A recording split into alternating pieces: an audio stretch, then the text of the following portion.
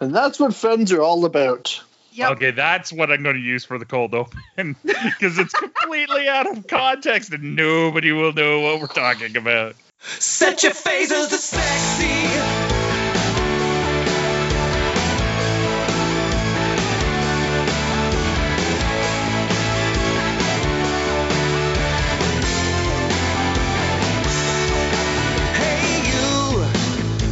Comic books, like the way you look, like the way you always mess with your hair.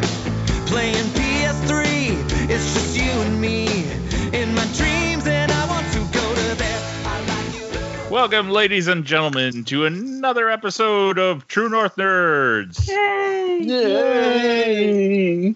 This Well, we know week who the we're enthusiastic one is. High energy! Yay! This week, we're going to go through the news, and we're going to do a review of the last season of She-Ra, and the show on a whole, I think we'll end up talking about. But we have all caught up on the last season, so it felt like a good time to review it, because it's still fresh in everybody's minds, but it's late enough that we shouldn't be spoiling too much. And just to warn you now, there will probably be spoilers. There will definitely be spoilers.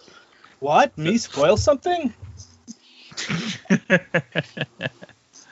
In the meantime, let's start off like we always do with the news. I know there's not a huge amount of it, but Ryan, what do you got? Well, I got a few things here. So not that long after our last episode, like two big news. Well, not I guess big, depending on what you think. There were two news stories that came out. First, Ruby Rose has left Batwoman. Mm-hmm. So Yeah. the season finale aired, and it was like 2 days later she announced she was leaving the show. And it sounds to be sort of mutual. Yeah, so It does. I've been trying to find out, like just reading whatever I can find that pops up that talks about it.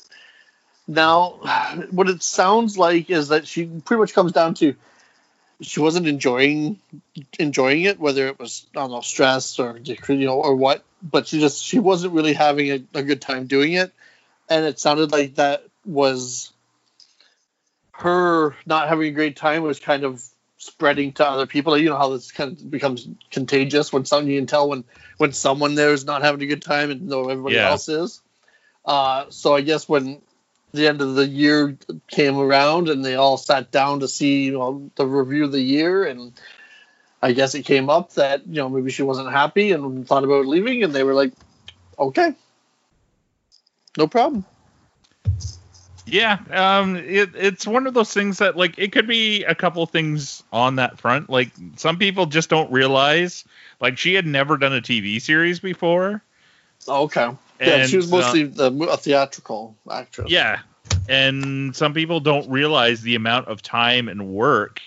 Like, yeah, you get, like, kind of the summer off in filming, right? But when you're filming, it can be, especially when you're the lead of the show, it can be a lot of work, like a lot of days. And I would assume, given the look of the show, that it's also a lot of night shoots, and that can wear on you something fierce. So Yeah. it sounds like, and that from all the reports, it sounds kind of like maybe that's what it was she just didn't realize what she was getting into when she said yes, and instead of carrying on and being a completely ruining the show in season 2, she and the producers decided that she could go. Yeah. Have you seen any of the names of people who've put their names forward to take over? I've only seen the one. Yes. What's her face from Brooklyn Stephanie Nine-Nine? Beatriz. Yeah. I think she'd be good. I think she'd be fine, and the fact, and she seems enthusiastic about really wanting it, which is always, you like seeing people that at least have some kind of attachment to the character, or enthusiasm for the characters get cast in these kind of roles, right? Yeah, the only problem is she's on a little show called Brooklyn Nine-Nine. Yeah, but they're only making 13 episodes per season right now. Yeah, it So, kind of it would depending on doable. scheduling and stuff like that, and what her contract reads like. Like some of Yeah. those contracts are written as such that you can't do another television show. Like she can go off and do movies, but Well, I know that both she and Melissa Fumero did a guest spot on One Day at a Time last season, so. But it was just a one-off. It was Yeah. a guest role. It wasn't a lead. and you know what, she might be able to, but it would be the scheduling would be the hard part. Oh, for sure. But yeah, not a bad idea. And it would stick with that she is openly bisexual, so it sticks with the producers have come out and said we are going to recast the part with an actress who is a LGBTQ person of some sort, I guess. So it's like they did that the first place with Ruby Rose. They're going to stick with that for the casting for the foreseeable future, which is good. And it's a major gay character. It should be played by someone along the same sort of line. Sure. Well, exactly. If you can find an actress that fits the role and has the same kind of lifestyle, then why not? Lifestyle being gay or her lifestyle being a vigilante at night. The same difference, isn't it? Yeah. Okay. She wants to run across the rooftops of Vancouver, avenging the downtrodden. Who's going to argue with her? So I have a feeling I know what the next big story that we missed out on is. Well, probably because since I said the two, it's hard for me to I could bury the lead and not talk about it till later. But yep. So the internet has gotten its way, and we will be getting the Snyder cut of Justice League. But it doesn't exist. Exactly. That's why they're pouring at least $40 million into it. Yeah, well, yeah, the one quote I said, the guy, yeah, he was like, it's at least 30. He's like, I still have the window open. Yeah, Warner Media chairman Bob Greenblatt was on a podcast, Ricotta Media, and here's this quote. It isn't as easy as going into the vault and there's a Snyder cut sitting there to put out. It does not exist. Zack is actually building it, and it's complex, including new VFX shots. It's a radical rethinking of that movie, and it's complicated and wildly expensive. I'll just say, I wish it was just $30 million and stop there. It's an enormous undertaking and very complex. End quote.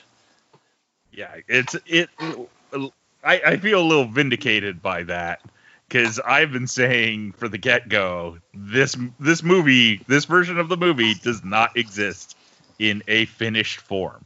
That's why, like, these leaks that Zack Snyder's been doing for the last 2 years have been animatics, rough special effects, storyboards. A lot of it's not stuff that was actually filmed, which means they have to figure out what they're going to do in those regards.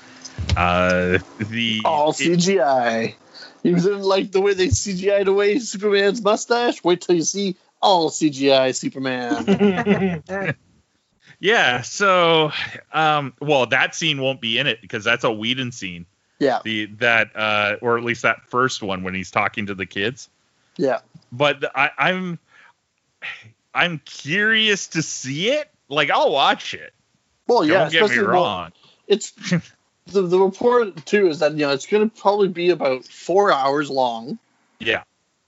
And that they may break it up into 6 episodes. Because it's going to be, I didn't mention, it's going to be coming to HBO Max. Yeah. Right. This is one of their selling points now. Yeah. But one of the things I found interesting was the Eric Vespi, who is better known to a lot of internet movie fans as Quint, was talking about he did like a week of set visits when they were filming the movie, like originally. Mm-hmm. And he was saying that, like, the one thing he thought of was there's going to be some fanboys out there of this idea of getting the dark and brooding Justice League movie who are going to be disappointed, because he's like, there's a lot of the comedy that people are complaining about in the original cut, or the theatrical cut, I guess I should say now, or the Whedon cut. Yeah, so a lot of the humor that he's like everybody takes for granted is Joss Whedon stuff was in there originally, like when Quint was on set while everything was filming.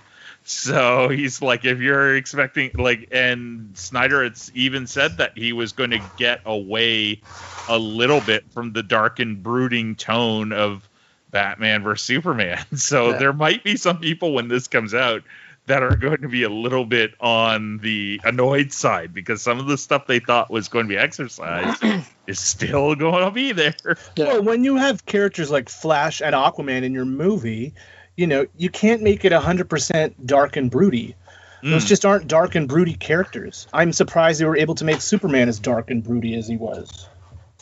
Yeah, but even in Justice League, he's not that dark and broody, right? Like, or not as much as he was in Man of Steel and Batman versus Superman. Right. So, and that'll be one of the things, because if you're, you know, from what we've been led to believe that existed in the original cut, or the Snyder cut, we'll get to see the black costumes, like black outfit Superman in this.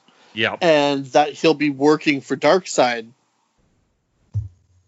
And Darkseid's in this for a bit or something, being mind controlled, something going along those lines. But then also, that's the other thing, Darkseid or Darkseid. How do you pronounce his name?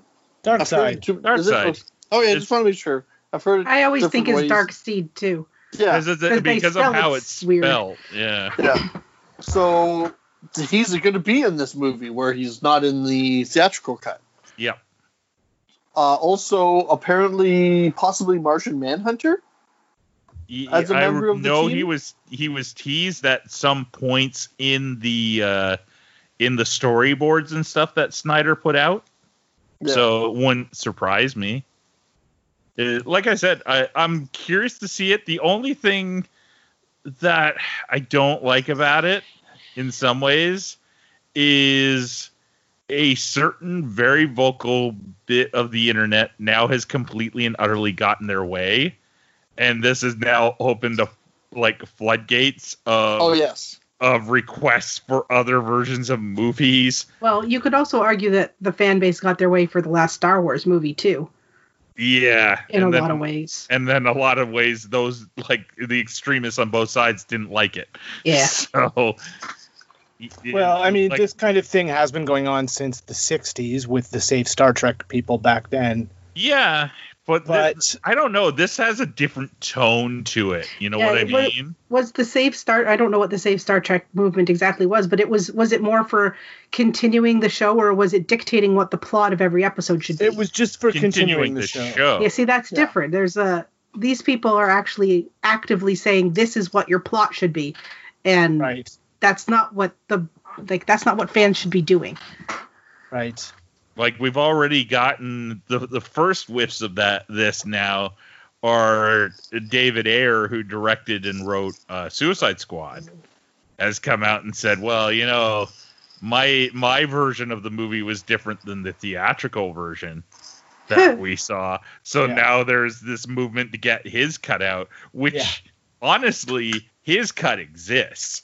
Like, his version of the movie was shot and shown to executives and then edited down, right? Like, his would cost like $1 million or $2 million maybe to get done, not take it back together. Plus, his apparently his cut has more Joker in it. Because that's what we all wanted, was more Jared Leto Joker. Then I don't want to see movie. it. No. There's apparently scenes that take place between when the helicopter crashes and the Harley breakout. So sometime between that and the end, we see the Joker with and I think that the photos have come out, and he's got like all like kind of like hot, all burnt up, or like he's partially burned. So just looked like he just survived a helicopter crash. or something. Or maybe he makes some deal with the Enchantress or something like this to make sure Harley survives. And I was just reading about it the other day. I was like, it's we're now on a slippery slope.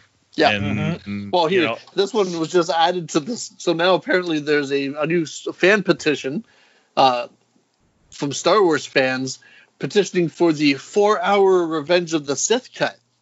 Ugh. What? Okay. So, fuck off. It's okay. So maybe a lot of people don't realize this, and this is my film nerd coming out in full force. When a movie is first cut and they show what is usually referred to as an assembly cut of a movie, it tends to be on the long side. And it's because it's basically the director puts in almost everything, and then from there starts cutting away. It's a version that is never meant to be seen by the public. It is not like the director's cut. It's an assembly. It's the like the base point where they start looking at it of how do we make all of this into a movie. That doesn't mean we should see it. It is interesting from like a film nerd point of view to see these things. I'm like, oh, that's what they changed. But does anybody want to see the 12-hour long version of Inglourious Bastards and shit like that? And for the most part, I would imagine that what they cut out from that 4-hour version or 12-hour version is boring. Like, it doesn't further the plot. It's probably like you'd watch it and you go, well, that just made the movie boring because that's why they cut it out. Yeah.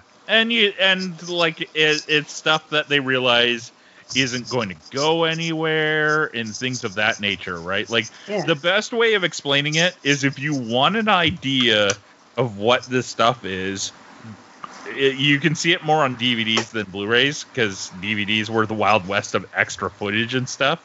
Yeah. Go through and watch, like, a bunch of deleted scenes on a Blu-ray or a DVD disc. Yeah, 9 times out of 10, they're kind of interesting from the point of view of like, oh, so that was in there? That was kind of interesting, but you figure out pretty quickly why it was taken out in the first place. Yeah. So, I will watch the Snyder Cut, but I'm just hoping that, like his situation is very different than your average director's. He had a family tragedy and left the project halfway through. That doesn't mean that we need to, the 8-hour cut of Batman versus Superman or whatever else might be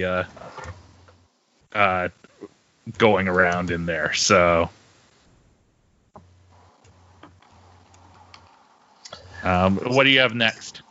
Up next, okay, so I just saw this one today. Remember that TV show that was announced for Disney Plus called, it was the kids game show Jedi Temple Challenge? Yep. It was a children's game show. Hosted by Ahmed Best, right? Yes. Yeah. So a trailer for it came out. And it looks okay. Like, it looks like a fun little kids challenge show. They do some athletic challenges and some intelligence challenges, but the one big thing that came out, so it's got a release date of June 3rd, along with a change of hostings. It's now going to be premiering on the Star Wars Kids YouTube channel. Oh, and not Disney Plus. Yeah. Well, that's probably weird. Better. More people can see it.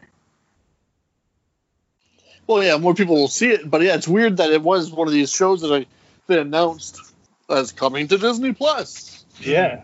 I want my money back. I signed up for Disney Plus just for this Star Wars Temple Star Wars game show, and now it's going to be free for everybody? How dare they? Like you aren't getting your money's worth already, Kevin? Oh, maybe. Might play into my geek pick later.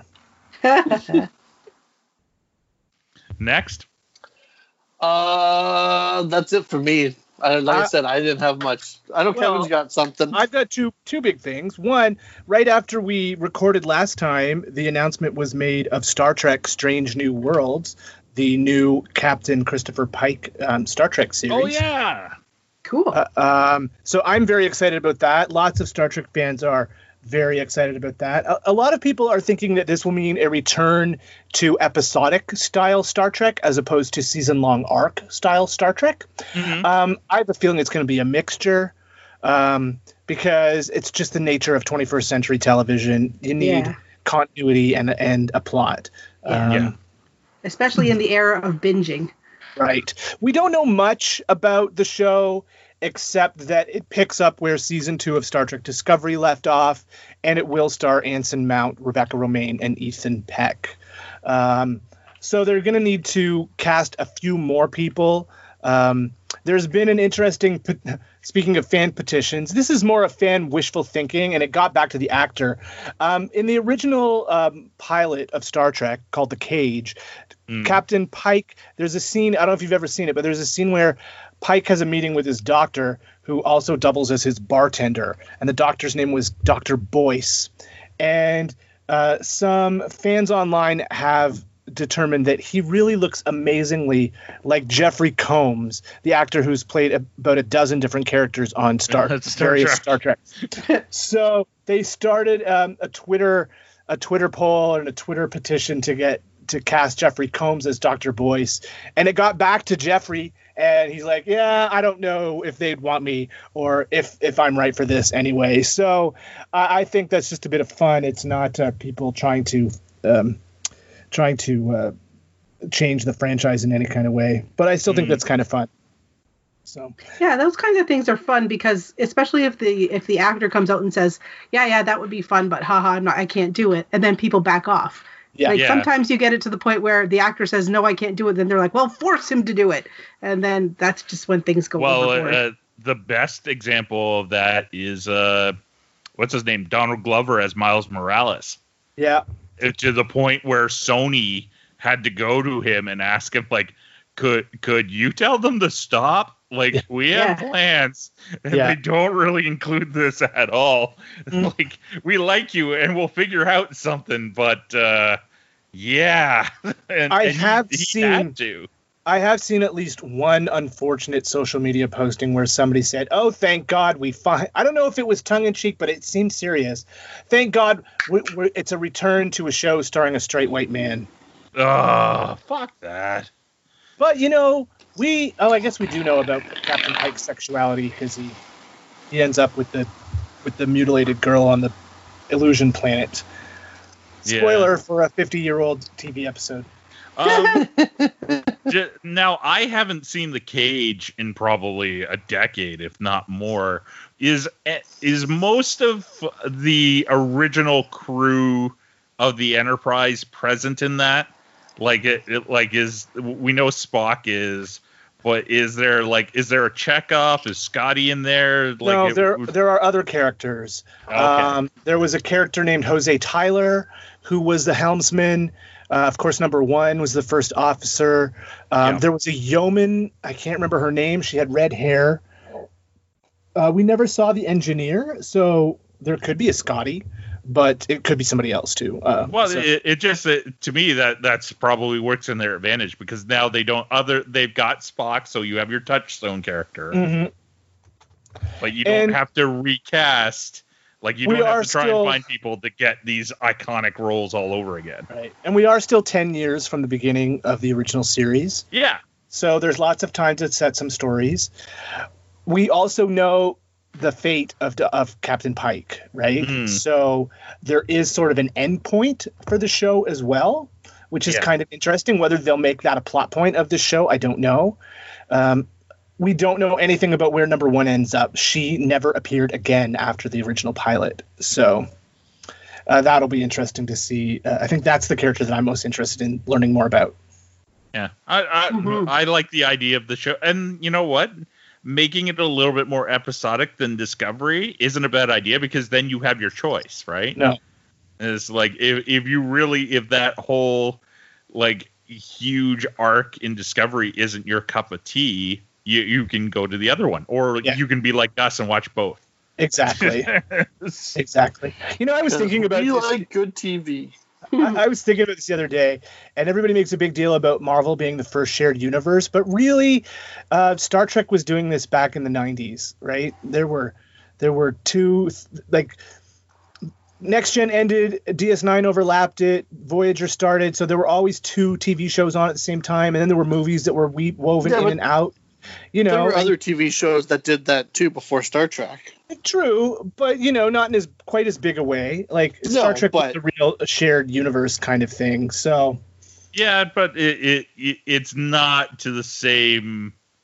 Oh, it wasn't plotted like Marvel. Yeah, but it was more coincidental, theatrical. Yeah, I think now it is though, right? With the announcement of Strange New Worlds, that makes the third live-action TV show. We know that Philippa Georgiou is supposed to be getting her own show about Section 30.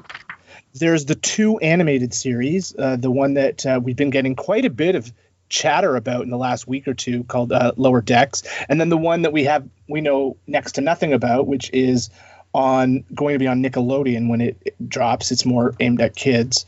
Plus, there's chatter about movies and CBS Viacom. Now that they've remerged, they had their earnings call last week, and they were talking about the strong franchises they have, and Star Trek was right at the top. And they're going to be rebranding CBS All Access down in the States this year, and I think Star Trek is going to be even more prime to be their sort of prime be more prominent in all their branding and stuff. Well, let's be honest here in terms of movie stuff. Movies on a whole are just up in the air right now. Right. Is like, especially like, who would have thought that the possible downfall of movie theaters, at least in the States, is due to Trolls 2?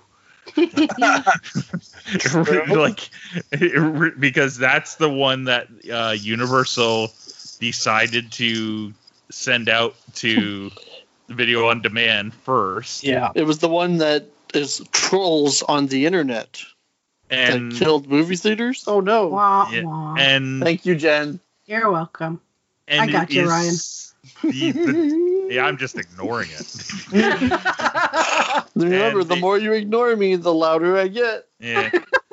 But like, because it's one of those weird things. The theaters are like, well, look at how much money it made on video on demand. We could have had that money. But yeah, theaters, would you really have had that money? Do you think no, it's like these are extenuating circumstances. Yeah. The reason Trolls World Tour did so well on video on demand is because parents around the world, especially North America, were sick of Frozen 2 and wanted something else to watch. True. Very true. Seriously, that's part of what it was. Yeah. And it's not like, would that have translated into butts and seats in theaters? Probably not. Well, here's an example to follow that up. How did Scoob do? Scoob did fairly well as well, but okay, I hadn't heard that, and I'm not hearing the same buzz around it as numbers wise as Trolls. I don't think it did quite as well as Trolls, but like, I'm not sure if they're still like. Because Scoob is apparently the start of the Hanna-Barbera verse. I've heard that. And if you watch it, then you'll totally understand why. Because they go around and introduce all kinds of being someone of our age, and you're like, oh my god, I can't believe there's Captain Caveman. Yes, I always liked Captain Caveman. Me too. That's why I was excited when he showed up. I was like, oh shit. Because I have seen Scoob. Yeah, I'm just looking for numbers now, but I'm looking on Wikipedia and I'm not seeing anything here. Yeah, I also think that a lot of people probably watch Trolls not only to get out of Frozen 2, but I think it was probably more affordable for families to rent Trolls this way and watch it at home than it would have been to take them all to the theaters. Yeah, that's exactly it. Especially if you have more than one kid. Here's what it says on Wikipedia. It says Scoob was the top rented film on Prime Video, Google Play, Fandango Now, and the iTunes Store in its opening weekend. Although Warner Brothers has yet to report actual figures, the film had a higher count than Trolls World Tour, which made $40 million in its first 3 days. It remained the top rented film across all services in its second weekend. Wow. Impressive. Yeah, Scoob, where's this? IndieWire's reporting Scoob and Capone both pulled very strong VOD numbers, as well as they became kind of default-ish number one at the box office because they were both apparently playing at a couple drive-ins throughout North America. There's Like the ones that reopened. In Scoob that they really like they grab a hold of the old nostalgia and they just start like pulling on it. I listened to an interview with the director, and he was saying that the hardest thing was turning Scooby-Doo into a 3-dimensional character, because when you look at the old 2D cartoons, Scooby-Doo looking straight on and Scooby-Doo in profile are two very different shapes, and they don't match up when you try to turn that into a 3D character. They had to fudge everything, which is why certain characters are always positioned a certain direction or a certain way when you're looking at the new Scoob movie. Oh, really? I hadn't even noticed that, but I just there's parts like if you remember the old cartoon and that opening where you see them running around and they're being chased, like the one at one point I think one of them is like the scuba diver guy that's chasing them. There's a few of those scenes that they recreate like shot for shot as part of the like montages of showing them on their different adventures and stuff in this movie. So it's just like they kind of like incorporate the things you've known and seen. Like some of these happen, you're like, oh my god, I remember like the scene like this. They remade this. That's awesome. Yeah. The other piece of news I have just came out today, and that is that Disney has announced the reopening of their theme parks in Florida. Wow. It's a little bit later than we expected. Universal announced a week or so ago that they're opening next week on June 5th. Disney is going to be opening the Magic Kingdom and Animal Kingdom on July 11th. And Hollywood Studios and Epcot will be opening later that week on July 15th. Now, the resort hotels are sort of staggered in opening. All of the sort of vacation club hotels, part of their timeshare program, and their campground actually are going to open on June 22nd, so a few weeks before the parks. Here's the thing. They're not selling tickets. They're only opening the parks to people who have existing tickets or reservations. Oh. Now, if you have a season pass, does that count? It does, yes. Okay. But they also have a reservation policy where you now have to make a reservation for the park you want to attend that day. So there's no park hopping, and you have to let them know you are coming. You can't just show up. That's how they're capping the park, the attendance at the park. I guess that works, or hopefully. Yeah. There will not be any parades or fireworks because that involves people standing in close groups, or any shows that require people to stand in large groups. Those will all be canceled. I don't believe they are doing character meet and greets either. Yeah. Well, I don't know. Well, part of me hopes that I'm completely wrong. I'm being way too cautious about this stuff. Mm-hmm. But those just seem like, I know for Disney, as much as people probably want to position this as like, oh, they're a heartless corporation, like they are a corporation, and but at the same time, they are bleeding money. They're losing $1 billion a day. Yeah, because of think of all the stuff they've bought, and the theme parks have been for the last couple of years what has supported all of that. Yes, and and it's. Is commerce worth more than people's lives? No. But I also get that, part of it, there's like this weird corporate responsibility to open up so people have jobs again, too. Like, it's just 80,000 people work at Walt Disney World. Yeah. Yeah. Well, a it's literally its relative, own city. a relative of mine, his wife is an Imagineer, and they got furloughed. Yeah. And they're, without getting into too many details, they work in both of them work in the theme park industry. Mm-hmm. He's got work right now, but it's one of those things that, like, for how long with the world shut down? Yeah. Will any of that continue? And a lot of tough decisions have to be made. But part of me is like, oh, Florida is just. It seems to be going like at rocket speed and as opposed to slow. Yeah. At least but from an that seems outsider's to be- point of view. That's Florida in a nutshell. Now, either way, as of right now, and I don't think by even middle of July, the border hasn't reopened, so we couldn't go anyway. But yeah, I just found it interesting. Oh, also, all guests must wear masks, and they're trying to come up with they're calling them relaxation zones, where people will be able to take their masks off in a location that they've set up. I'm not sure how that's going to work. I think, and they're also really pushing mobile ordering for food so that there's no transfer of cash or face-to-face interactions with a cashier. And I think you're going to see more virtual queues as well so that people aren't standing in lines. Because how do you police social distancing in those kinds of queues? I don't know how you can.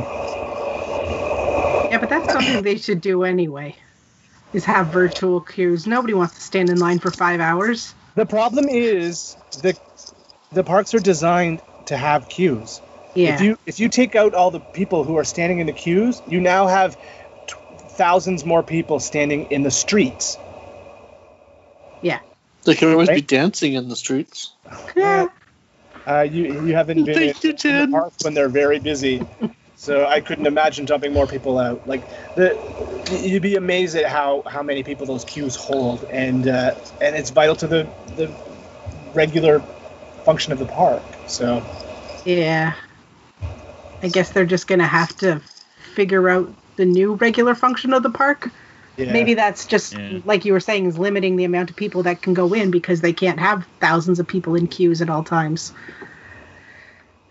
Okay, so I'm gonna end the news with something that's a little bit of a down note, Ah, but boo. I kind of want to talk about it because it sort of touches on something that bothers me from time to time. So last week, I think it would have been Friday for us, or possibly Saturday morning. Hana Kimura, who is a Japanese female wrestler, and if you watch a reality show on Netflix called Terrace House, she was in the latest season of that. And like that's a show that's available like on our Netflix. It's not just Japan; it's like all over the place. She committed suicide. She posted up a couple photos on her Instagram of what's been described as self-harming that were deleted shortly after, and then basically what amounted to a suicide note. And by the time anybody got back to checked her out, she was gone. And the reason why I bring this up is her suicide has basically been completely linked to the fact that she was being bullied online. Wow. So Yeah, this is horrible. She was more or less portrayed as a little bit of a villain on the reality show. Now, granted, that was only in the last 2 episodes or something like that, and that show was supposed to continue, but filming had to be shut down due to Corona. So we never got the rest of the series. Who knows whether it would have been one of those things that she would have redeemed herself on her character on that show or not. And the show has now been outright canceled. The season has been just ended, and who knows whether they'll get another one now.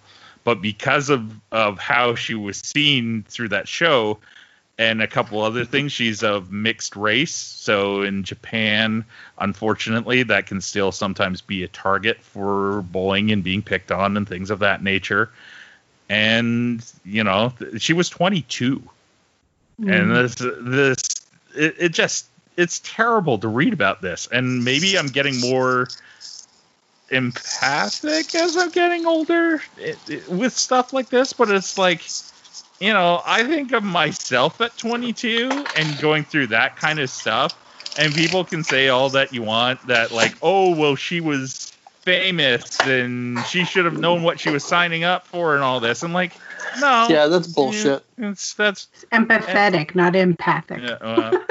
Yeah, Sorry. He could be empathic. That's He might be different. developing mutant powers. You never know. But on a whole, Sorry, it's I didn't mean to stop your. No, it's okay. But it's just like, I guess what I want to get out is, you know, the internet is a great thing in a lot of ways. Use it to be great. Yeah. You know, use it for fun. Use it for positivity. You don't like something, that's fine. You're entitled to that opinion, but don't like trash like an actor or a director or somebody who is creative on it. Like, to like, you know, there's one thing about being like making a critique of something, and there's another thing of just being an asshole. Yeah. Yeah, I've never really understood the whole appeal that people have to log on to someone's Twitter or Facebook or somewhere just to tell them you think they're ugly. It's a power Or that trip. they look stupid. Or like when you see those, you know, the Jimmy Kimmel, the celebrity, the mean tweets. The mean tweets. And it's like, you see them reading it, and it's like, some of the stuff that gets tweeted out to them, it's like, really? Like, you had to spend, like, any time of your life to put that out there. Why? Like, how did that make you feel? Did you feel like a big man after that? Like, Well, that's why, because it does make them feel like a big man or a powerful person. It's giving them some power and probably a life that they don't have a lot of control. And it's awful and it's terrible and it shouldn't be done. But that's what a lot of bullying stems from, is just trying to feel power over somebody. And unfortunately, the anonymity of the internet makes it so easy to do it to people that you don't even know, just for no reason. Yeah, And, like, it's pretty and awful. And you know, you don't know what people are going through either. Like, on one side of it, you could see this woman as being at like the top of the world, because had she not passed away, she would have been the number 1 or number 2 star in Stardom, which is the main Japanese female wrestling league, which is now owned by the same company that owned New Japan. Like, she was positioned like she was going to be the huge next big thing in their league. And, you know, this happened. And she's not the only one, unfortunately. As W.H. Park, who works for our friends John and Wei over at Post Wrestling, he does some Japanese. He lives in Japan, so he does a lot of their Japanese-based podcasts. He mentioned the fact that, like, if you look at Stardom, like, there's a lot of the girls there who get out at like 30, 35, and it's not so much because they're old. He figures it's because they just don't want to deal with the bullshit that goes along with it, with social media and things of that nature, which, like, that's rough. So I guess what I really want is, if you're on the internet, be nice. Don't be an asshole. Like I can positively say I've probably been a dick every once in a while on the internet. But, you know, I try to be better. So Can we just quickly talk about one more let's end the news on a little more positive thing. Okay. HBO Max launched today in the States as we're recording this. did it actually launch today? It launched today, yeah. In the U.S. Yeah, in the U.S. And people are like, oh, why can't we get it in Canada? And that's because Warner Brothers, it's actually a Warner Brothers streaming service. I guess they own HBO. And they thought HBO would be a better name to put on it than WB. But anyway, they have a long-term deal with Bell Media. So most of their programming is going to Crave. So if you want to see the new HBO Max programming. It will be on Crave. As of today, the new shows that are on there are nothing I really need to see. Craftopia, a kids crafting competition show. Ooh. Legendary, an underground ballroom competition series featuring celebrity judges. And Love Life, a new romantic comedy series starring Anna Kendrick. Sign me up. Other new programs that are coming to Crave in the future, though, include the Gossip Girl reboot, Lena Dunham's Generation, Mindy Kaling's The College Girls, Kaylee Cuoco's The Flight Attendant, Denis Villeneuve's Dune, The Sisterhood, and one that'll be of most interest to us, Green Lantern by Greg Berlanti. Yeah. So those will be on Crave. They already have most of the HBO lineup. So if you want the programming that is going to be on HBO... Sorry, go ahead. So I guess that means then the Green Lantern won't be on, like, Space or... Well, something we'll else. see.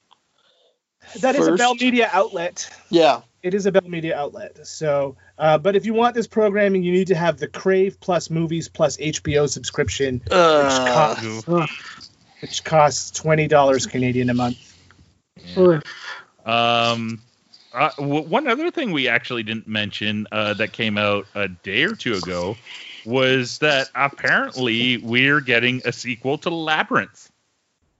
Oh, I think I did hear something about that. I have mixed feelings. It's going to be directed by Scott Dickerson, who we last know for directing Doctor Strange. Mm-hmm. So it's interesting because he kind of left Doctor Strange 2 in possibly not the greatest of ways. We'll see. But it's, I don't know. It's like Jen, I have mixed feelings. It's like this is a sequel that we really don't need. But Wow. it's also a property you can do a lot with. Right. So, so I have the manga series that was, I don't remember when it was published, but a while ago. It's 4 volumes, so you should find it if you can. It's not in print though, so it might be difficult. But anyway, the plot you're of the sending them on a fool's errand. It was a Tokyo Pop book. yeah, and it took me a while to get all 4 volumes. I think but I was anyway. with you when you got them. Wasn't it at a fan expo or a Comic-Con? Yes, and it was awesome. I was so excited. I think I got them for like $5. I was like, yay! So, anyway, so the plot of the manga series would be okay for a sequel for the Labyrinth because it's, if I remember it correctly, because it's been a while since I read it, the plot is Toby, who was the infant in the movie, becoming the Goblin Prince and going back to the Labyrinth world because the Goblin King wants to retire for a reason that I don't want to go into because of the plot, which is very good. So it's the Goblin King, but there's also some other like goblin-y monarchs who are trying to take over the Goblin City. But anyway, so Toby comes back and he's basically the Goblin Prince. I mean, he doesn't know anything about this world because he was a baby when he was there and quote unquote adopted by the Goblin King. So I think that if they do a reboot of the Labyrinth, if they do a plot kind of like that, because there's no way that you could replace David Bowie in any way. Like you can't CGIing him would be awful. You can't have him recast as the Goblin King. So I think if they did a plot where like the Goblin King vanishes and suddenly Goblin City has no ruler and you have these warring goblin factions of other monarchs coming in or nobles, and Toby ends up being part of that, I think that would be a really interesting way to continue the story and staying true to the source material. Yeah. I hope they don't do a reboot. I hope it's an actual sequel. Yeah, that'd be good. Yeah. Yeah, it like David Bowie's one of those people that like they're better off, writing his character out. Yeah, they definitely should. Than trying to recast him, or you pull a Doctor Who on it and make like a very obvious reason why it's not the same looking character. Yeah. You know what I mean? Like I wouldn't recommend that, but like he is a magical being. Like he does turn into an owl. That's so true. you can play with it a little bit, but it is he's the first thing you think of when you think of Labyrinth. Really. Yeah. It's that followed by all the Muppets, and then occasionally you remember, oh yeah, Jennifer Connelly was in that. Yeah. So I'm. This is why I'm a little bit worried about it. I mean, I'm excited that it would happen because I would love to see a sequel, but I'm worried that they might not do it right. And I have faith that hopefully they will, but I don't want them to be like, have somebody who's like an obvious David Bowie look-alike or sound alike being like, I'm the Goblin King. And you'd be like, no, you're not. You can't be. Yeah. Well, and in the case of the news just sort of leading on to other tangents, did you know Fraggle Rock is back? yeah, No? it's what's it on? It's on Apple TV Apple? Plus. Yeah. They are doing, they're short episodes. They're like 5-minute shorts. It's called Fraggle Rock, Rock On. Some of the original puppeteers are back, and it's about social distancing. The Doozers have set up a video conferencing system so that our 5 main Fraggles can still communicate in a time when they're all separated. Oh, And that's so cute. it's on Apple TV Plus, but I believe it's available for free on Apple TV. So if you have an Apple device, Well, you should be I able to believe this is a precursor to like a full show that they're planning on doing. Yes, they are planning a full show. I watched the first episode, and it's got a cute Fraggle song, and the Fraggles are still the Fraggles, and they, it was cute. It was very cute. Aw. But it's kind of nice to see the Fraggles are back. I always find it odd that was one of the properties that Henson, like the Henson people, chose to keep. Mm. You know what I mean? When they like, granted, yeah, if you're selling off stuff from that company, the Muppets is probably the most money making Right. of the things, but like it seems odd to me that that Fraggle Rock was something that they didn't throw in. Right. You know what I mean? But I wonder if it's because in America it was an HBO show. Fraggle Rock was? Yes. Yep. We got it on the CBC. It was on broadcast television. I remember watching it at 5:30 on Sunday afternoons right before Wonderful World of Disney. It went Fraggle Rock, Yep. World of Disney. But It in the was very States, much the last show that we would watch before we would come home from the cottage. yeah. Aw. But in the States, it was an HBO show. So I wonder if that had anything to do with it. So let's go on to our main event, which is a review of She-Ra. Now, we did talk about the first couple seasons before, but now the last season came out a couple weeks ago, and it's a little bit newsworthy in some ways, and in other ways, it's just awesome. Mhm. For the honor of Every way Grayskull, So, yeah. which we still never see Grayskull. No. But they mention it, Yeah, they Well, mentioned they- it a lot, but and they mentioned Eternia. Yes, there was one brief mention of Eternia that I caught. Yeah. So, I think if previous memory serves right, we all liked the show before the last season. Like the last time we did Oh, sort of yeah. a thorough review of it, and we talked about the various things we liked about it. But man, this last season really pulled out kind of all the stops. Oh yeah. You know, Yeah. I think it was, as much as I really want more, that Noel Stevenson has come out and said this is it. This is all that we're doing. Yeah. Until dump trucks of money can sometimes change people's minds. Send that train load over. Yeah, but they ended in a way where they could conceivably continue it without it being Yes. kind of like a, Mm-hmm. oh crap, we're getting more money. Somebody think of a plot, which Yeah. is good. But at the same time, it also ended it like firmly so that you're not left wondering what happens. Like it's a good solid end. She got to tell and her team got to tell like a full story. Yeah. From start to finish. Which is, and granted, they also got like 1 or 2 more seasons than your average Netflix show. Yes. It's awesome. Yeah. So I don't know how to do we just want to talk about what we really liked in this season? Sure. I mean, we can and kind of talk about it the in news points. we can kind of talk about it in two kind of pieces, because there's the She-Ra in space part, and then there's the Horde invasion part. Like there's almost like the two distinct parts of the season. Mm-hmm.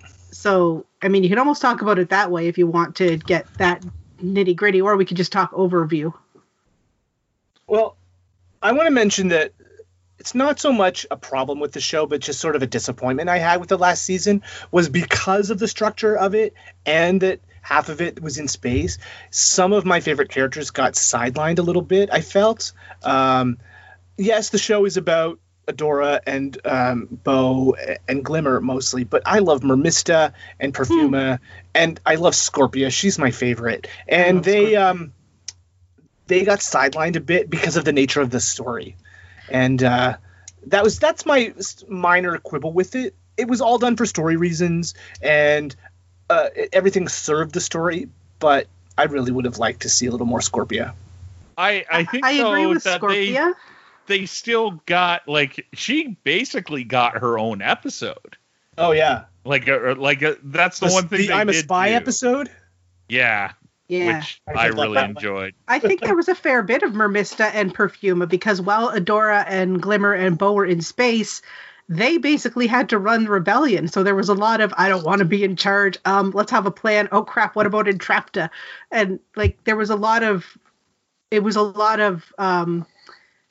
seeing the importance of Adora and Glimmer and Bo with the whole group, and how even the group themselves, they were like, well, we're stepping up because we have to, but not because we want to. Yeah. So, I mean, I did like that. Oh, man.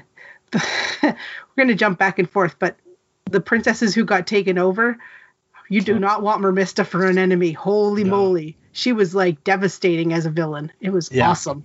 Yeah. Absolutely amazing. Well, when you control water the way she can, you just don't let you flood. Yeah. You're done. Or Now, drain all the water out of your body. Yeah. The part that I was a little bit upset about with that was that, in the one episode with Perfuma, I can't remember who was saying that Perfuma was weak. And Perfuma was like, no, I'm not weak. I have the power of love, and that's not a weakness. I had kind of hoped that we would get to see her let go a little bit more, like to defend somebody that she loves, like Scorpia, for example, and that she suddenly just goes like ape shit and we see like super powers. But she never really got that moment. You almost got to that point, but then she was like, because they were like, you could be the most powerful. And I was waiting for them to show that, but they never quite got there. Well, she did step up, and Definitely. like, while the other three were away, it really seemed that Perfuma was running things. Like Perfuma was in charge. She was the most level-headed and the most. And one of the few that didn't get taken over. Yeah, that's true. That was one of my favorite parts, where she's like, "Shelby, you're next. Oh, good, you're okay. I don't want to be in charge." Yeah, exactly. I never felt more in touch with that character until that point. I found like I really liked a lot of the secondary and even minor characters this season. Like, not that I don't like Catra and She-Ra or Adora, whichever version you want to talk about her as, but like I liked Wrong Hordak. Oh yeah, Wrong Hordak was Wrong hilarious. Hordak was great, Yeah. especially the fact that they called him Wrong Hordak Wrong the Hordak. entire time. because they're like, "Oh, it's Hordak." Oh, nope, it's not. It's Oh, wrong Hordak. wrong Hordak. And that's Oh, just the we magic broke 'em. that's the magic that is Entrapta right there. And I just thought, well, we broke him, so we're responsible for him now. So we have to take him with us. You know who we didn't get enough of, or any of at all, I think, was Kyle. Yeah, I was going to say the Oh. threesome from the Yeah. Horde. Kyle very, shows very up end? very at Yeah. the end, but doesn't like have any dialogue. All three of them do. You see the lizard guy has like a baby in a carrier, I think. Like in that one shot, and I was curious like what the idea was with that. I assumed it was a child that he had rescued, like they were rescuing the citizens of Etheria, and that was. But I mean, I don't know. I could be wrong.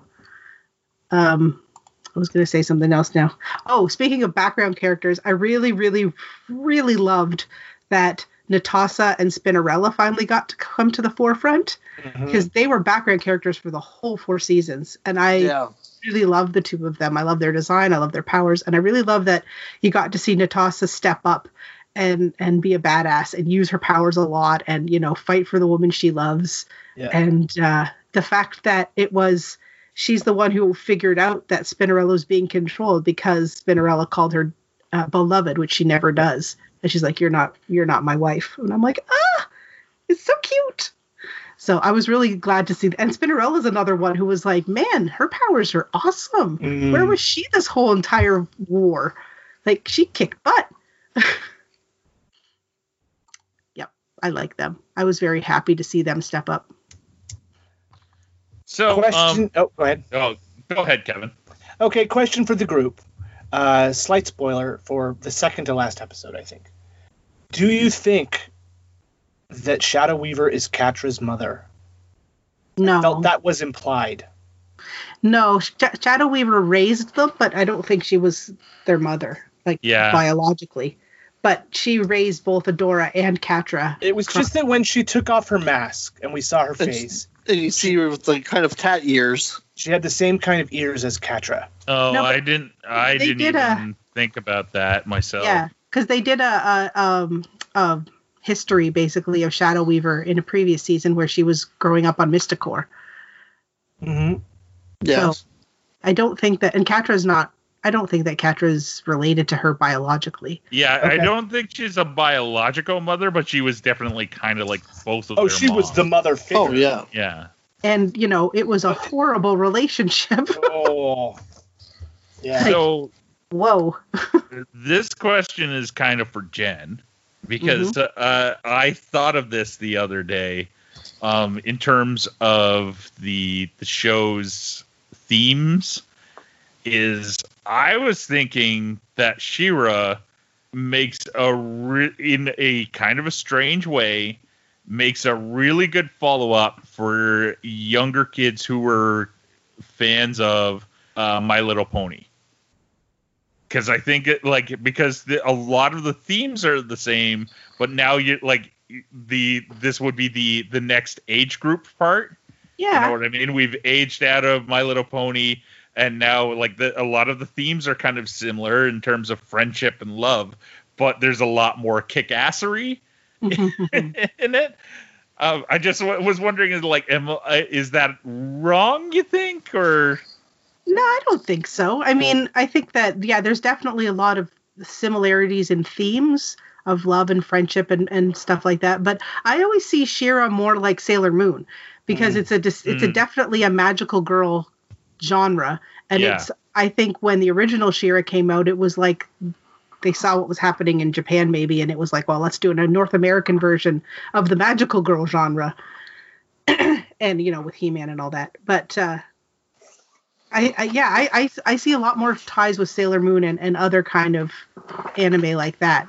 Well, no, I don't know how old she is exactly, but Noelle Stevenson is in that right age group where anime would have been pretty accessible to her as a child to teenage years. Yeah, like every time She-Ra transforms in this, I was like, oh, it's a Sailor Moon transformation. And it is. If you watch the transformation of Sailor Moon, of Usagi into Sailor Moon, and watch the transformation of Adora into She-Ra, it is very similar. Sailor Moon's is a lot longer, but it is like the background, the music, the way she moves, it's very, very Sailor Moon, which I absolutely adore. Noelle Stevenson is only 28. Yeah, so with the anime would have been very available to her on TV shows. She on Toonami in the States and stuff like that, and she would have also been okay. So how old is Last Airbender at this point?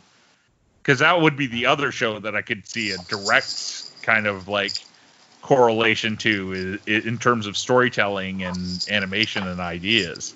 Avatar: The Last Airbender came out in no idea 2005. Yeah, so she would have been she would have been 14. 14. So that would have, and I would assume, to being a comic book person and animation person, she was a bit of a nerd, so would have hit her in that creative sweet spot. Yep. So I don't know how to bring this up other than a sort of joking manner. Okay. Let's talk about the leftist evil agenda that is in the show. Well, first, before we get to that, I wanted to ask what everybody thought of the costume change. Oh, I love it. I love that she got pants. Yes, I liked her new costume, but as soon as the first time she changed into it, I was like, see, that's a better outfit. Yeah. More practical, and it looks really cool. So I bet you Jen wants a figure of that. Yeah, Oh my why God, I didn't we do. get more toys with this? Wait, I want to talk about the costume more. Go ahead, Can't Jen. just gloss over her awesome costume like that. I know So- exactly where you're going too. I know you do because I said it when she first showed up. We were watching it together. But like the first costume and her new costume, I was like, she's got pants. It's a high cut. She's covered. It's practical. She's not wearing heels. She's not wearing a bra. She's not wearing a thong. Well, she might be. You don't know that. Well, exactly. That's the whole point. She might be, but you don't know. It's such a relief. And I know it's geared towards younger kids, so it's more modest anyway, but it's so nice to see the female leads not dressed up like, like sexual figures, for lack of a better term. Like the original She-Ra, as much as I loved it, wore this tiny little skirt and basically a bathing suit. And it's so nice to see characters where they're clothed practically. Like if you're going to be a warrior, you want big ass kicking boots. You don't want to wear stilettos. That's stupid. If you're going to be doing kicks and jumps and runs and, battling, you don't want, you want to be wearing pants. That's just smart. And I mean, I know some of the other princesses are wearing more of the traditional girly bathing suit style, but they're still all covered. Like there's not a lot of exposed flesh. Nothing is revealing. And I know it's also because they're younger, but it's just, I was so relieved to see that her transformation into the quote unquote more mature Sailor Moon or She-Ra didn't mean that she got less clothing. It just means she got more clothing. And I was like, fan-frickin-tastic. Okay, that was my rant. So We can talk about toys now. yeah, why didn't this, Ryan? Why do you think that? Do you think it was just the nature of the deal? It's like, Yeah, why, I think it's- why didn't Mattel jump on this and do a line of figures? Well, my first thought is they probably didn't think it was going to be, going to be worth it when it first started. And by the time, if you think about it, we got 5 seasons in less. Was it less than 5 years? Like, did we get one? Oh, that's very true. Yeah. Yeah, it started in 2018, so we got 5 seasons in 3 years. Yeah. So the turnaround time on toys, as Brent, that's, from concept to sculpt to figure can take some time.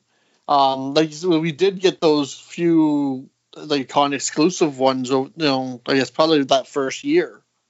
Yeah, there was those 2 6-inch figures, and then there was the dolls that Jen managed to grab a couple. Yeah, I'm on the She-Ra and the Princesses of Power fandom page, their wiki page. Yeah. So Super 7 released 2, I guess, plastic figures, one of Adora, or one of She-Ra, one of Catra. And then for the Mattel dolls, I have a She-Ra and a Glimmer, but they also did a She-Ra with Swiftwind, a Bow, a Catra, Adora, and then there was a Shadow Weaver 2018 New York Comic-Con exclusive that I really wanted. Yeah. But that's it. That's it for merchandise. Yeah. So my guess is, they did the dolls because it's a girls' show. You got to do. It's got to be dolls, and it probably didn't sell well. Well, we never got them for one. Well, Yeah, we only Target. And that's kind of been the way. One of the problems with a lot of newer cartoons that don't have an established. Perfect example, Young Justice. When Young Justice first aired, we got 2 seasons of it. There were some okayish toys. We never saw them in stores in Canada. And then they complained when they canceled the show, part of it was the saying that the lack of toy sales, because it was meant to be, well, this is a comic book show. We sell toys. If you don't sell toys with it, then there's no point in having the show. But so they complained about a lack of numbers of sales, but then the product was hard to find. It was never around. There was nowhere you could find it. I think one of the only times I saw something remotely other than toy shows, one of the Liquidators had some of the small 2-packs, like the 3 3/4 figure 2-packs that were shitty anyway. But yeah, on a side note, McFarlane Toys, if you're listening, there's a run of figures you can do. Young Justice. Oh, if anybody out there has the rest of the Mattel dolls, I want them. So we'll take we'll go from the consumerism aspect to the what I was jokingly referring to as the pushing the gay agenda. Yeah, pushing the gay agenda. So in previous seasons, we saw that Bo had 2 dads. Yay! We did see that. Their names are escaping me. The ones you just mentioned, Jen, who were married. Spinnerella and Natasa. Yeah, and Natasa. Natasa, that tosses nets. Yeah, net toss. They all have stupid names like that. I know. I love it. Just like your He-Man. So Fisto. In this season, we got the culmination of the storyline with She-Ra and Catra being that they were in love with one another, which made sense. It wasn't out of the blue. And we get a kissing moment as well, which is, a little different for a more or less mainstream cartoon. It's not the only reason I say more or less is because it's on Netflix and not like a cable station or a regular TV. It's not on. Yeah, it's not on Teletoon It's more of a reflection of where it's available as opposed to the content we're in. Yeah. Knowing you guys well enough, none of us had any problems with it. The whole last episode, I was like, kiss her, kiss her, kiss her. For crying out loud, just kiss her. And then they kissed, and I went, yay! I was surprised to see it, because it was one of those things I just figured they won't, it's not going to happen. It's going to leave us hanging on this whole thing of the two of them, or at the very least, we'll get the whole, they'll tell each other how they feel, and that'll be as far as they go. Like maybe they'll hold hands type of a thing. Yeah. Yeah. I did like the Future Flash that we got. Me too. I want a doll in that outfit too. That was nice. Yeah, so Movie Bob on the Big Picture on YouTube pointed out 2 things that I thought were really kind of awesome about it. Is one, there's no closet in this cartoon. Like, that was one of the things that kind of made that whole scene, 1, work, and 2, it was kind of awesome in terms of the context of it is, as proven by other seasons, you don't have to be in the closet. Like in She-Ra, there is no closet to be in. You can be gay, straight, transgender, and just everybody talking horse. It doesn't really matter. Which is kind of awesome. Yeah. Yeah, talking horse as well. And the other thing that he kind of mentioned was the fact that it didn't do like what Ryan said. Like it pointed out like Legend of Korra, for instance, hints at it, but the best you get is like the main character and a female character holding hands at the end of the show. And it's like all shadowy and you can barely tell who it is. Yeah. Yeah. Whereas this was like just open and direct of like these characters love one another, which is. Hooray. I wonder if this show, like, I know it did well for Netflix, but I wonder if this is one of those shows that will keep being brought up for the next decade, maybe even 2, of kind of how important this will be to other creative folk in the future. You know what I mean? Mm-hmm. I can see it being a touchstone, like, as for acceptance and openness. Mm-hmm. And I think I hope so. I think part of what works with it as well is that it's good. Yeah. None of it is forced for just like shock value or anything. It's all part of the story. It's all well put together. The animation's really good. The same with there was the online contingent when of trolls when the show first started of like, oh, they don't look like women anymore. They're all she's got bicycle shorts on. Whereas See my previous rant. yeah, whereas not only that is they do look like women. They're women of different shapes and sizes all the way around, which is because people, weirdly enough, different shapes and sizes. And the other thing is that, these characters are not on the screen to be sexualized or sexual figures in any way, shape, or form. No. That is not, there is a strong undercurrent of love in the show, but it is not strictly it's not even a sexual love. It's like it's romantic. It's a romantic love. It's a friendship love. It's like, yes, they kiss, but that's about it. There's like, yeah. So, I mean, it doesn't matter. And in that case, it's not sexual. So it doesn't matter what they're not designed to look overly sexualized, which is another thing that I love. I love this show. Do you think, now they've said this is it, but do you think we get something in the future? Like a continuation of it of some sort? I think it's done with these creators. I'm not saying we're never going to see She-Ra again, but I think these creators have told the story they want to tell, and I'm fine with that. 52 episodes is a good run. Mm. Yeah, I could see them coming back and doing maybe like a 90-minute, like extended episode, like one. The She-Ra Christmas special. That'd be awesome. You know Christmas what? Specials are great.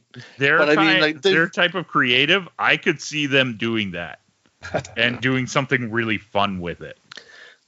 Well, especially like the way they've ended it. They ended it. Everything got tied up and it's fine, but they left it with just enough openness that things could continue. Mm-hmm. Like you get when they finally talk to real Hordak, and he sees Adora, and he's like, "I remember you," and we get a flash to the past with him holding on to her as a baby. Yes. I was hoping like that right there would have been a perfect time to show, even if it was a quick, like, like him snatching her from wherever she came from. And then that could have been a hint at, the one thing I wanted to see this season that we never got. My only disappointment from the show is that they didn't expand into the greater Masters of the Universe. But they did leave it open, which I enjoyed. Yeah, other than the name drop of Eternia. Mm-hmm. I would so love to see this team take on He-Man. Yeah.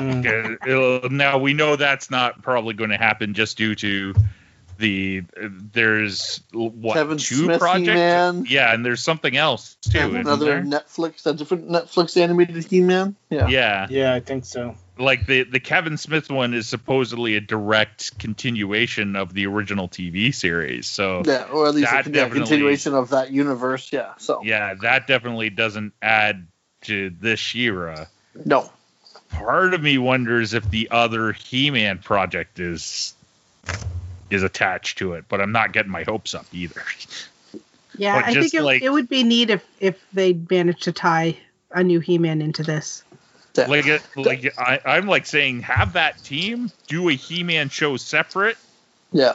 Much like She-Ra, give them 5 seasons, and then have like Noel figure out how to tie the 2 together. Could make it. Here you go. You make it so that He-Man that the 2 of them technically took place at the same time. You end that 5 seasons of He-Man to line up with the end of She-Ra, and all of a sudden, maybe they start fighting the Horde in He-Man, and all of a sudden the Horde falls, and they don't understand why. And as part of She-Ra's adventures off to bring magic to the universe, they show up. Well, and just the different characters, like this team of writers handling a character like Ram Man. I want to see their take on Skeletor. Yeah. As great as this sounds, I don't think politically that Noelle Stevenson wants to tackle male characters, right? Like, she's a creator who has spent her life working with female characters, and She-Ra is all about female characters, whereas He-Man is not. And the name He-Man, has connotations that I don't know if these creators would want to tackle. No, that's a very valid point. And especially like the amount of flack that they kind of got doing all female set of characters, and like I saw it off the bat is like, and that certain portion of people is like chomping at the bit for the Kevin Smith version of these characters. Yeah. Which I'm not saying is going to be good or bad. It's just going to be a very, very different tone than what Noelle Stevenson and her team put out.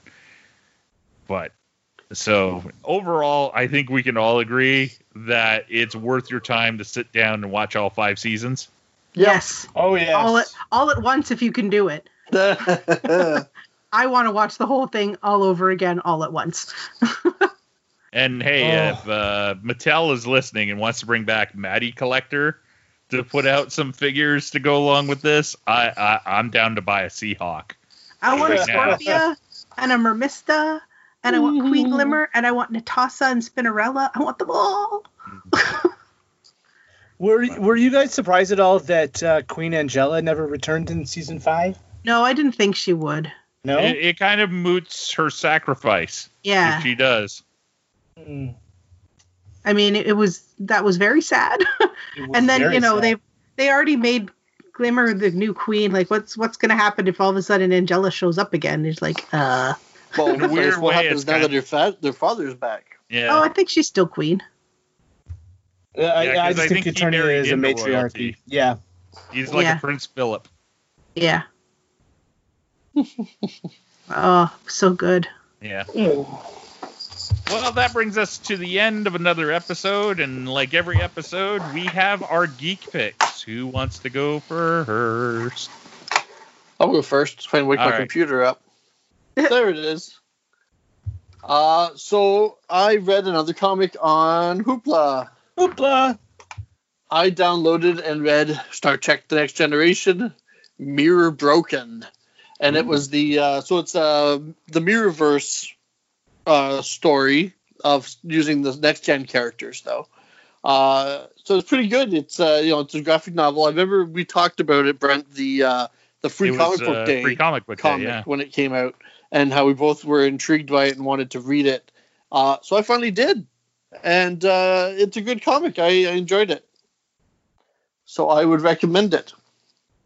The characters are drawn well. I think it's kind of like a painted style, so semi-realistic, and so you recognize who they are. You can kind of hear their voices as if they were like, a little bit of a twisted version of themselves, like the Mirrorverse is. And I always find those Mirrorverse stories interesting to see what's going on in the Mirrorverse and at what points.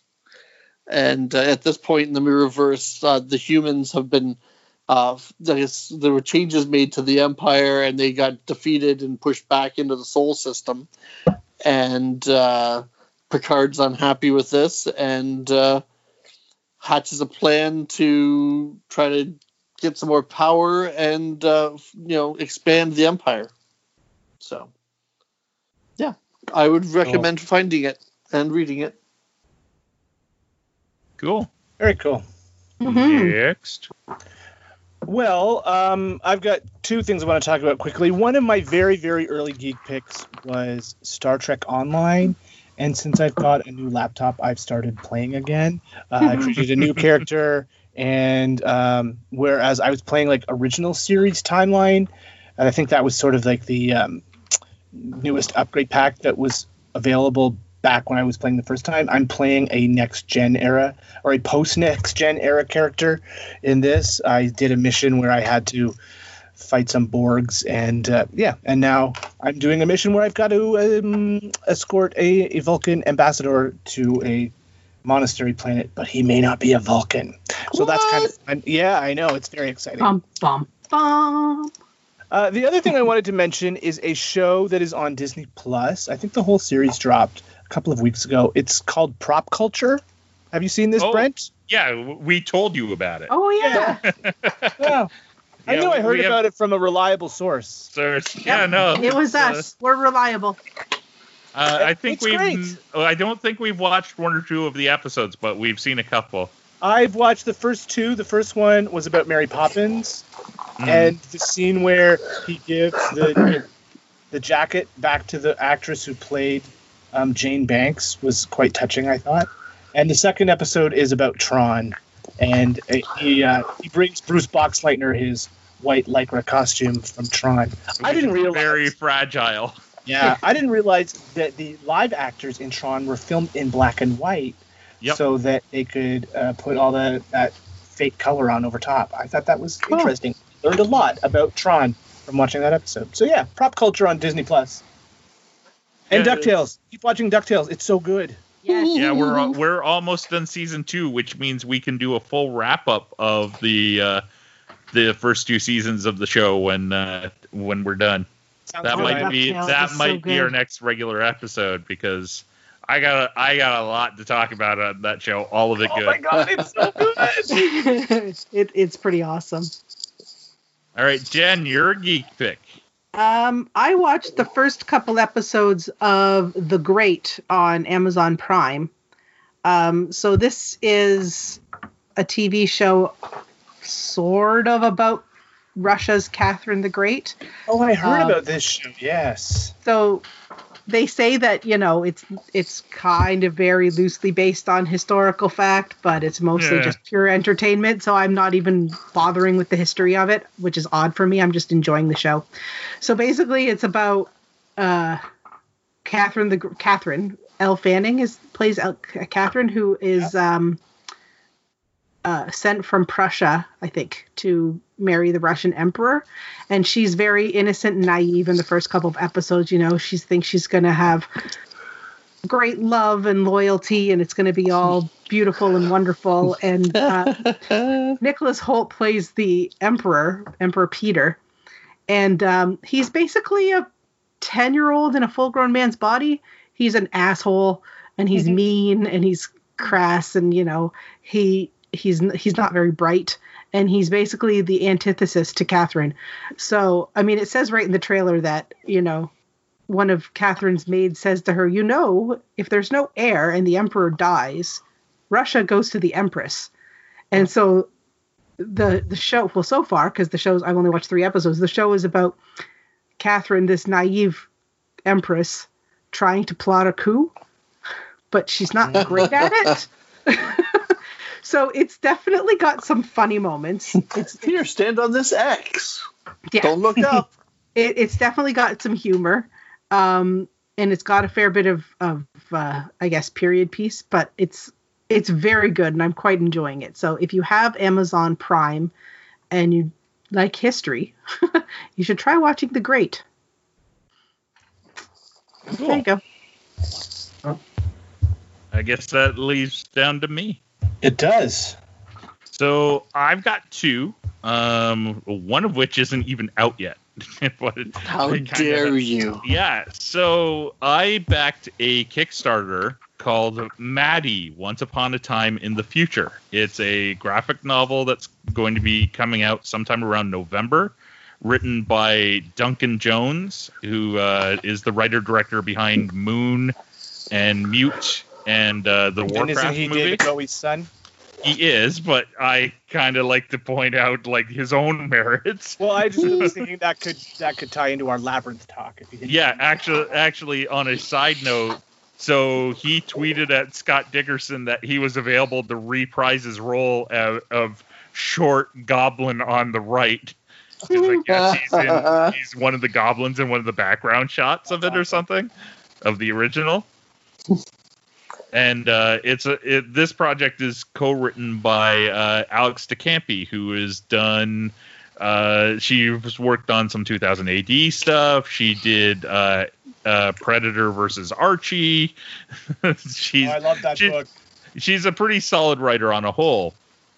So what this graphic novel is it's the third thing to take place in what is referred to as the Mooniverse. So Moon and Mute both take place in the same universe, but they're not like direct sequels to one another.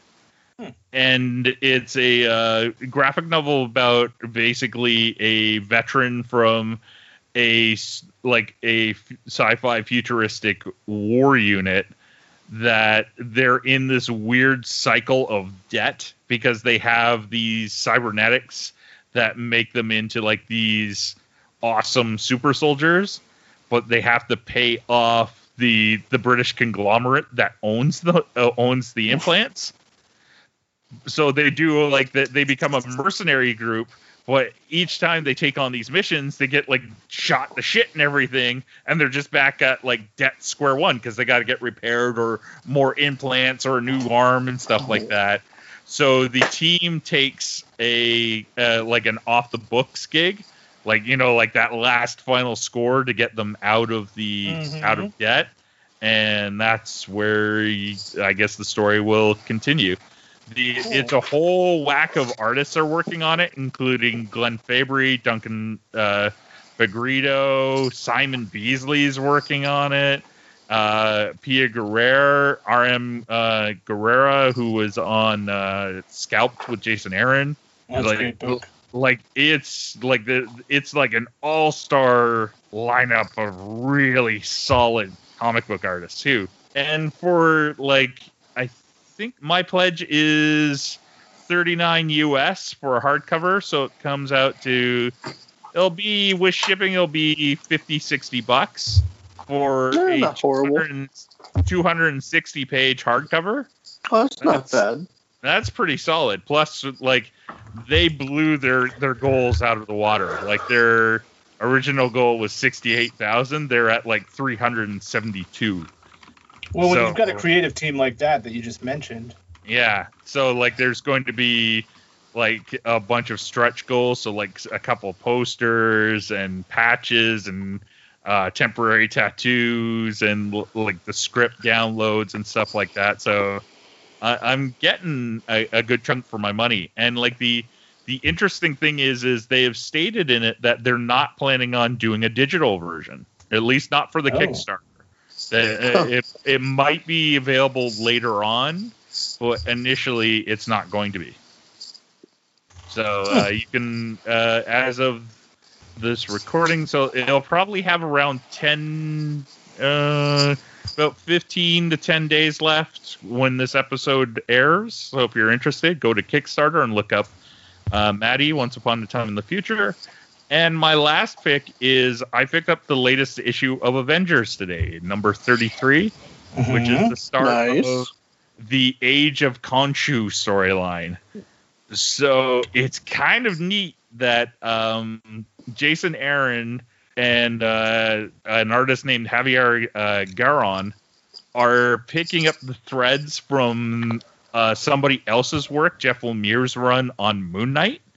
And basically what's happening is, at least in the first issue, Moon Knight is attacking members of the Avengers in order to get kind of power-ups to apparently fight the devil. And so, which I'm assuming means Mephisto, because he seems to be kind of right now in Aaron's run, he is working in the background bad guy. But he takes on Moon Knight takes on Iron Fist and kicks the shit out of him. Is Moon Knight a regular member of this team at this time? No, he's not. Okay. Basically, the start of the story is kind of an Iron Fisty version of Moon Knight showing up in Kunlun and beating the crap out of Iron Fist and then stealing his power. Oh shit. Yeah, and like I'm not giving away anything because that's in like the preview pages that are currently out there. But like he fights Thor and really gives it to Thor and a couple of the other characters, and it's like I really want to see where this is going. Is there something in this issue about the origin of Mjolnir or something? Yes. Okay. I saw that headline today. It's not really. So basically, Mjolnir has been made out of I guess URRE is the material that it's made out of. Well, in this issue, Moon Knight explains that that's made out of, like, that metal is made from chunks of the other moon that used to circulate around Earth and then blew up. So it's his, and that's part of how Moon Knight kicks Thor's ass. Interesting.